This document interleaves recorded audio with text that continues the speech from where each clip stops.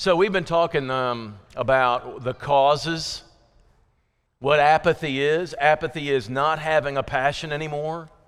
Somehow we've lost this fervor that we're supposed to have. And I don't know when it started, but most of us remember, we got to experience this yesterday with Chase, and he was baptized. There was just an excitement here. And usually around baptisms there are, not always, but usually around the baptisms, such an excitement and a thrill, because what you know is your sins have just been forgiven. What you know is the Holy Spirit has just taken up residence in my mind, in my heart as a Christian person. And I've been added to this family, and it's exciting. It's much like a birth, like having a baby or having adoption day when you're adopting somebody. And the excitement of that just builds and builds, and rightly so. And that's why there's a party in heaven, right? We talk about this from Luke 15. There's this party in heaven, and there's this party on earth among God's people as we're excited about this.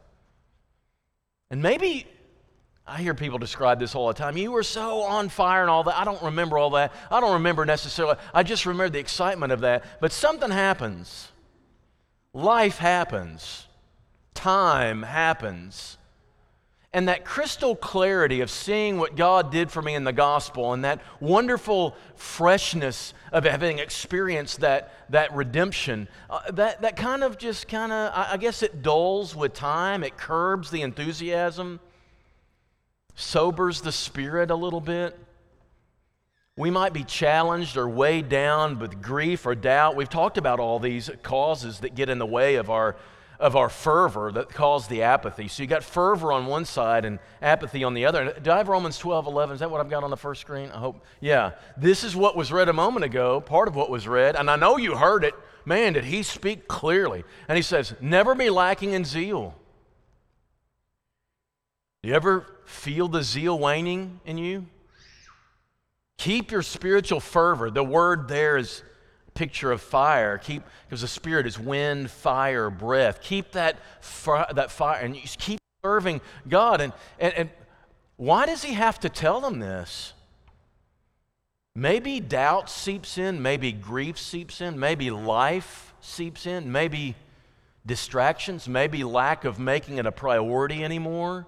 Other things get in front of and obstruct the view of what the gospel does. There should never be anything. There should be never be anything that dulls it. It's like that song, tell me the story of Jesus. Tell me again. I love to tell the story. Do we really? Because sometimes after a while it just becomes old hat. How's it described in Revelation? You've lost that loving feeling. Okay, that's not what it says. But you've lost your first love, or maybe it says you've become lukewarm, and we need to restore that passion. How do we do that? Well, I've got bad news for you a little bit. I wish we could sing Light the Fire, and that's all it takes. Wouldn't that be nice? Light the fire. Or maybe, restore my spirit, Lord, I need. Those are jazzy songs. Wouldn't it be great if I could just sing it, and here it comes, and I pray for it, and poof, just like in the days of Elijah. It just doesn't happen that way. It's more like the Karate Kid. You know this, the original one, the only one that should have been made. The one where he can't wait to learn it. He can't wait to learn it enough, karate enough, to whip all his enemies. But when he goes to Mr. Miyagi, all he gets is a bunch of random exercises to do that's free labor. He feels like he's being enslaved somehow. Do you remember wax the car and sand the floor and paint the fence? You remember? And he's doing this just forever. And he's like, this is wasting time. I want to do the thing. Same as when, I've used this before, but I wanted to sing John Denver songs and Don Williams songs. And they're very easy to learn on the guitar, actually. And so Melissa actually gets me a guitar, and I still have it. It's still in the case. And it's just dusty, right? Because here's what I learned. I want to do that. I just don't want to have to learn to do that. I took the lessons, a few of them, and it just didn't come quickly. So just give it up. I want to be John Denver right now.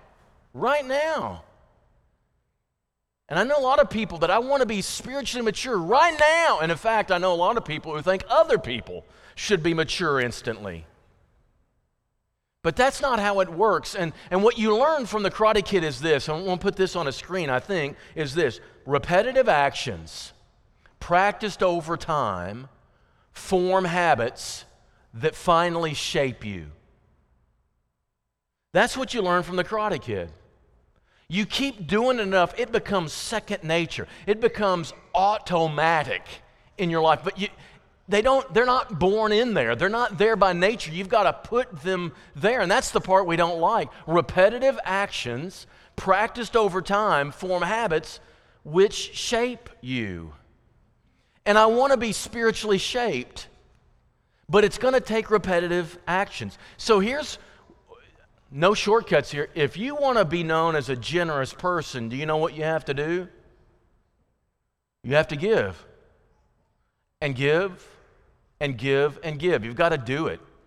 If you want to be known as a kind person, that's one of the fruits of the Spirit, right? It's one of the fruit of the Spirit is to be kind. And I want to be, well, how do I learn kindness? By doing kindness. And making it so repetitive and so part of you that it's automatic. You want to be patient? If you're honest, you'll say, not really. I don't want to. You want to be patient? You've got to welcome those moments when you're prone not to be. And you've got to be determined to be.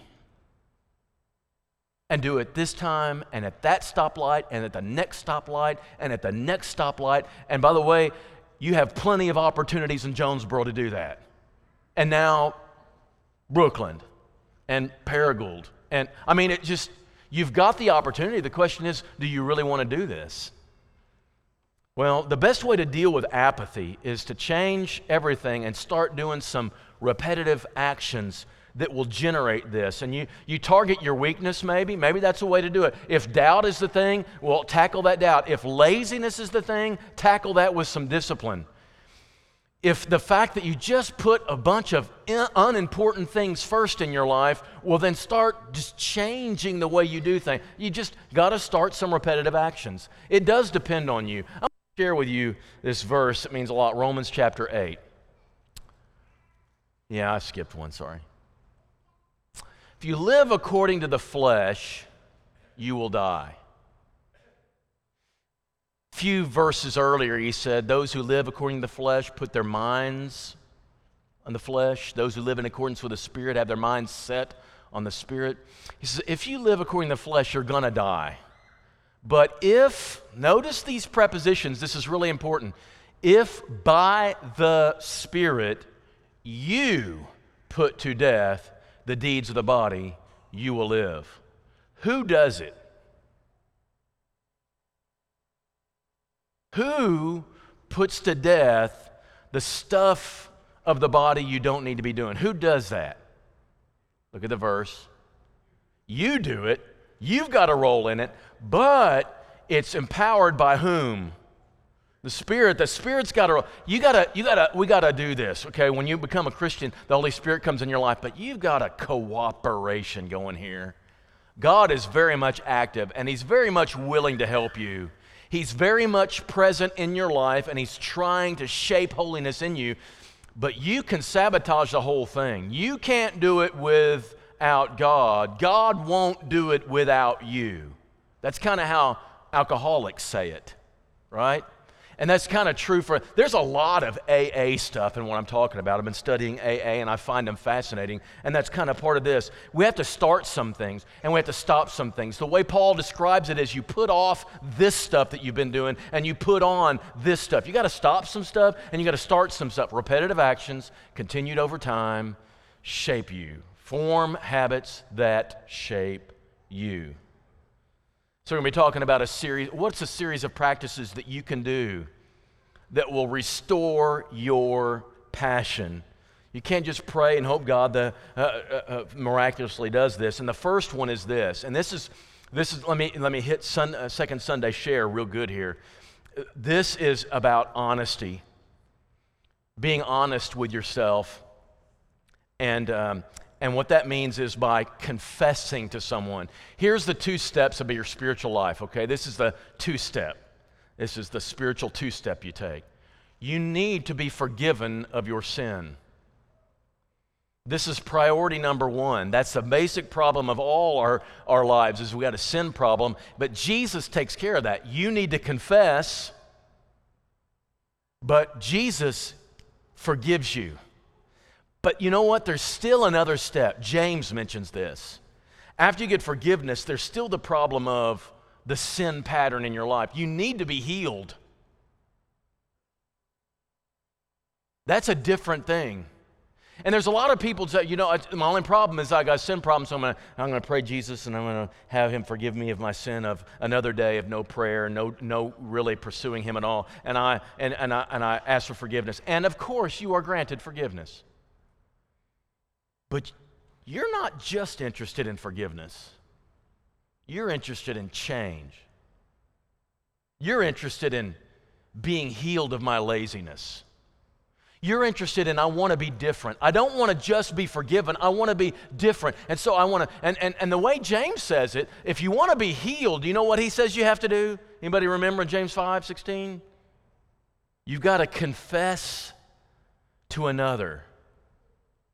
You need some help from the community.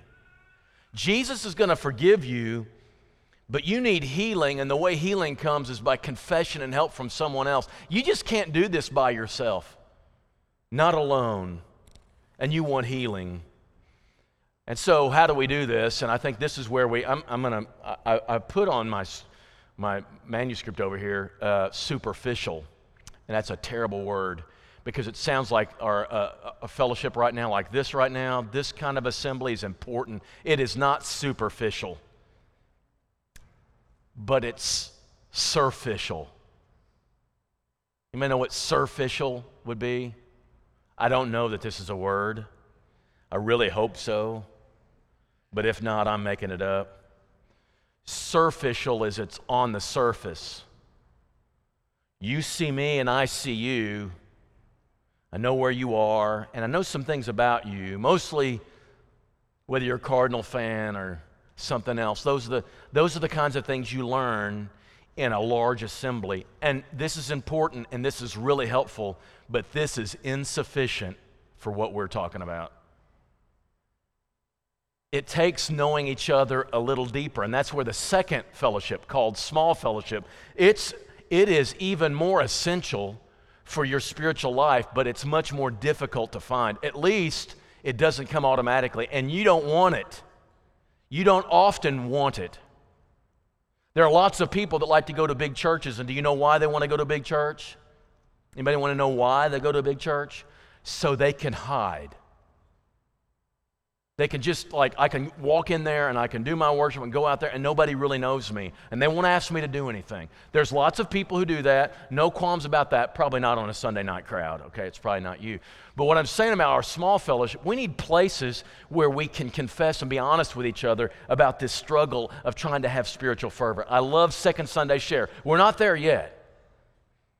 But those elemental building blocks, they're being established as you meet on a regular basis on Second Sunday. And eventually, y'all, some of this stuff is going to go in there. But even if it's not a formal small group like that, we've got to have moments where we can share with each other. I'm really struggling in my spiritual life. And you've got to be able to say that out loud to another person who also wants that same thing. And if you never get there and you think, I can handle this on my own, you're like being God. I can handle this on my own, and you cannot. And in fact, you cannot set yourself on fire spiritually like that. It's like going to a doctor and you want him to examine you. You want him to examine you and tell you what your issue is, but instead, you go to a doctor, he examines you, and then he stands in front of a whole group of people and he gives a lecture about what some symptomatic things that you have, and he gives this general lecture to everybody about this is what happens sometimes and this is what happens sometimes. And he says, now I've treated you, and he walks away. Is that how you want a doctor to be? You want a doctor who treats you and your stuff. And that's where we need this fellowship, this confessional fellowship with each other. But what does this have to do with apathy?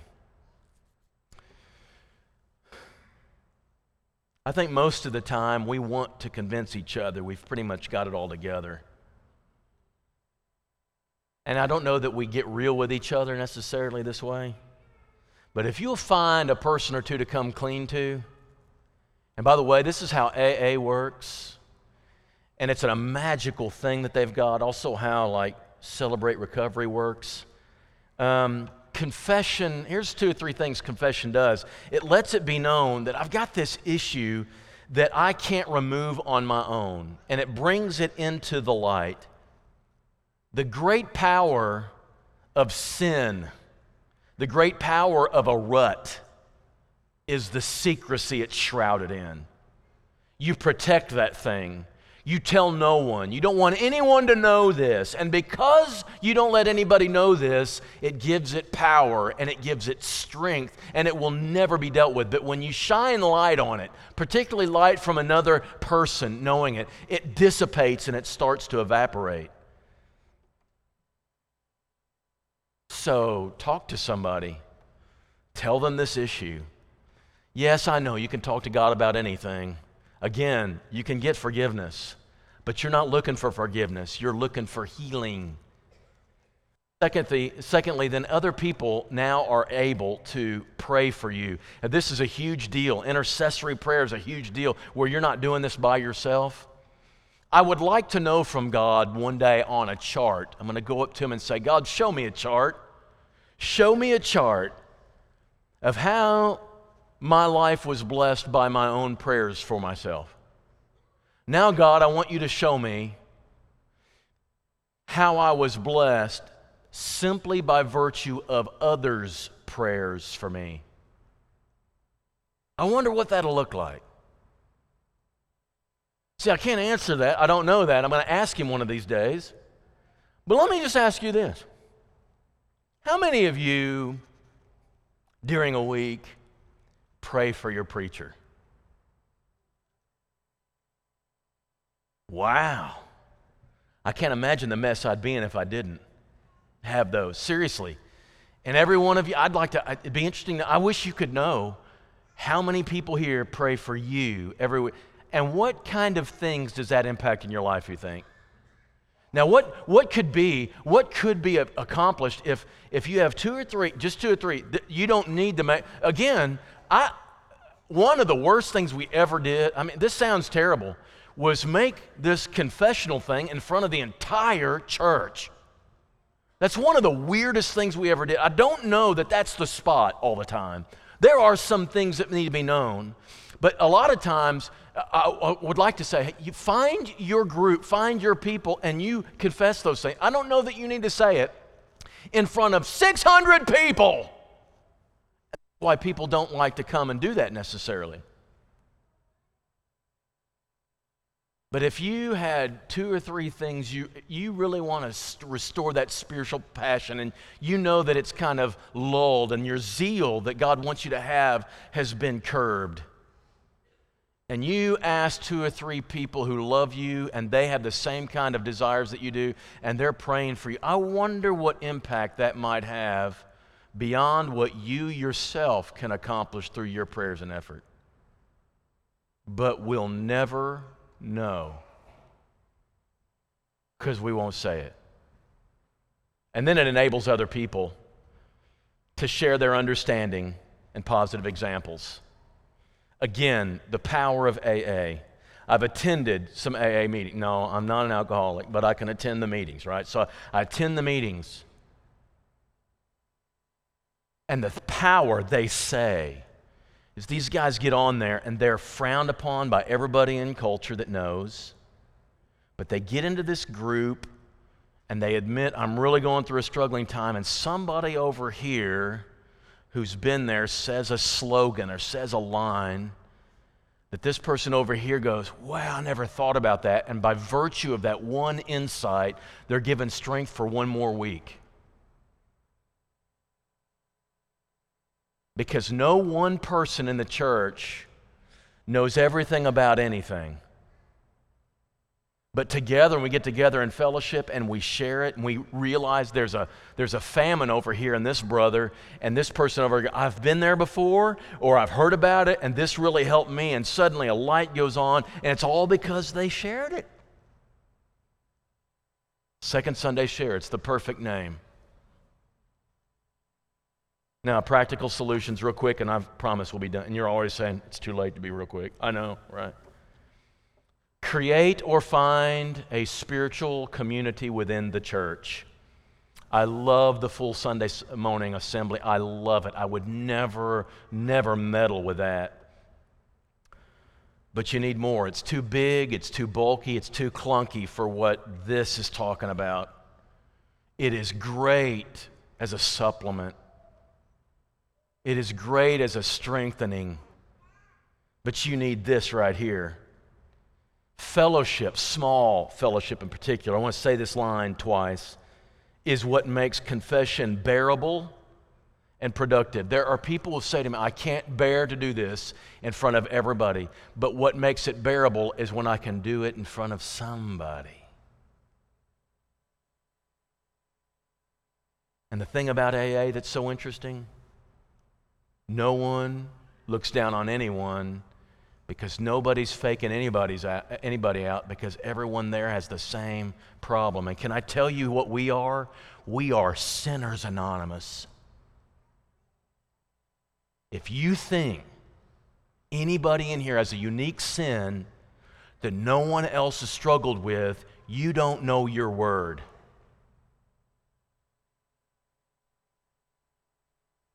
Confess specifically. I'm just indifferent to the things of God. I don't even care what the Word of God says. I'm so distracted with superficial stuff, like all this other stuff, and I don't even care about the things of God, and that bothers me. And you confess, and I don't know what to do. I'm full of ignorance. I don't know what to do. I have this motivation. Confess it. Say it out loud, and you can't say anything that shocks anybody here. You cannot shock us in small group. And we're not going to run out of here and go, can you believe it? This is the first person ever to struggle with something. That's impossible. It's impossible. All temptation is common to man. There's nobody. And finally, identify and spend time with passionate people. Iron sharpens iron. Spirituality is so contagious. You find somebody who has that zeal, somebody has that passion, they're on fire, hanging out with them just somehow does something to you. Those who walk with the wise become wise, Proverbs 13:20. And so you find someone who has a care about this, and you know it because, they read spiritual books, they read Scripture, they talk about it every once in a while, they might teach it well, they just have this walk that's so confident, and people, they just radiate joy and peace, and you look at that and you're like, that's what I want. Well, if that's what you are looking for you, hang out with that dude. Figure out what you do. Step 1 of AA. You have to admit that by yourself you are powerless over this. You simply have no ability to fix this yourself. That's the number one key. And step number 12. If the alcoholic doesn't keep helping other alcoholics, they will return to being an active alcoholic. It's a weird thing. If they aren't active in reaching others and helping others, they will revert.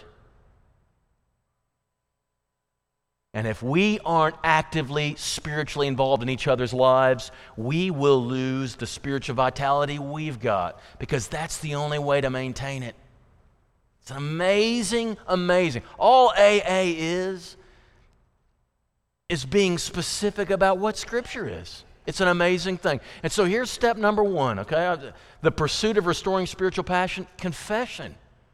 Let's come clean with small group of people and let's pursue this. Let's want it bad enough. And I'm going to tell you this so strongly that you're going to disagree with me and you're going to argue with it and you're going to discard it before you leave. And I know you will, and that's okay. If you won't confess it to another person, you ain't serious about fixing it. You're not serious about fixing it. You're playing a game with yourself. You got to confess it. And so I'm going to extend an invitation for you to come in front of 300 people. Is that not ironic? Actually, I'm going to say to you, if this is a struggle for you and you want that spiritual passion, maybe you once had it, maybe you've never had it, but you know what it looks like, and you want that. I'm going to tell you, don't come forward. Go find someone and confess that to, and say, what can we do about this? But if there is a spiritual thing in your life that would warrant and would be benefited by coming before a group of people, like this morning, or something totally, maybe you want to come to Christ for the first time, that would be something perfect for the whole community to share in. Or if there's something, for whatever reason, you draw strength from numbers looking at you, people, that's a good thing to do. And if that's what you need to do, make it known now as we stand and as we sing together.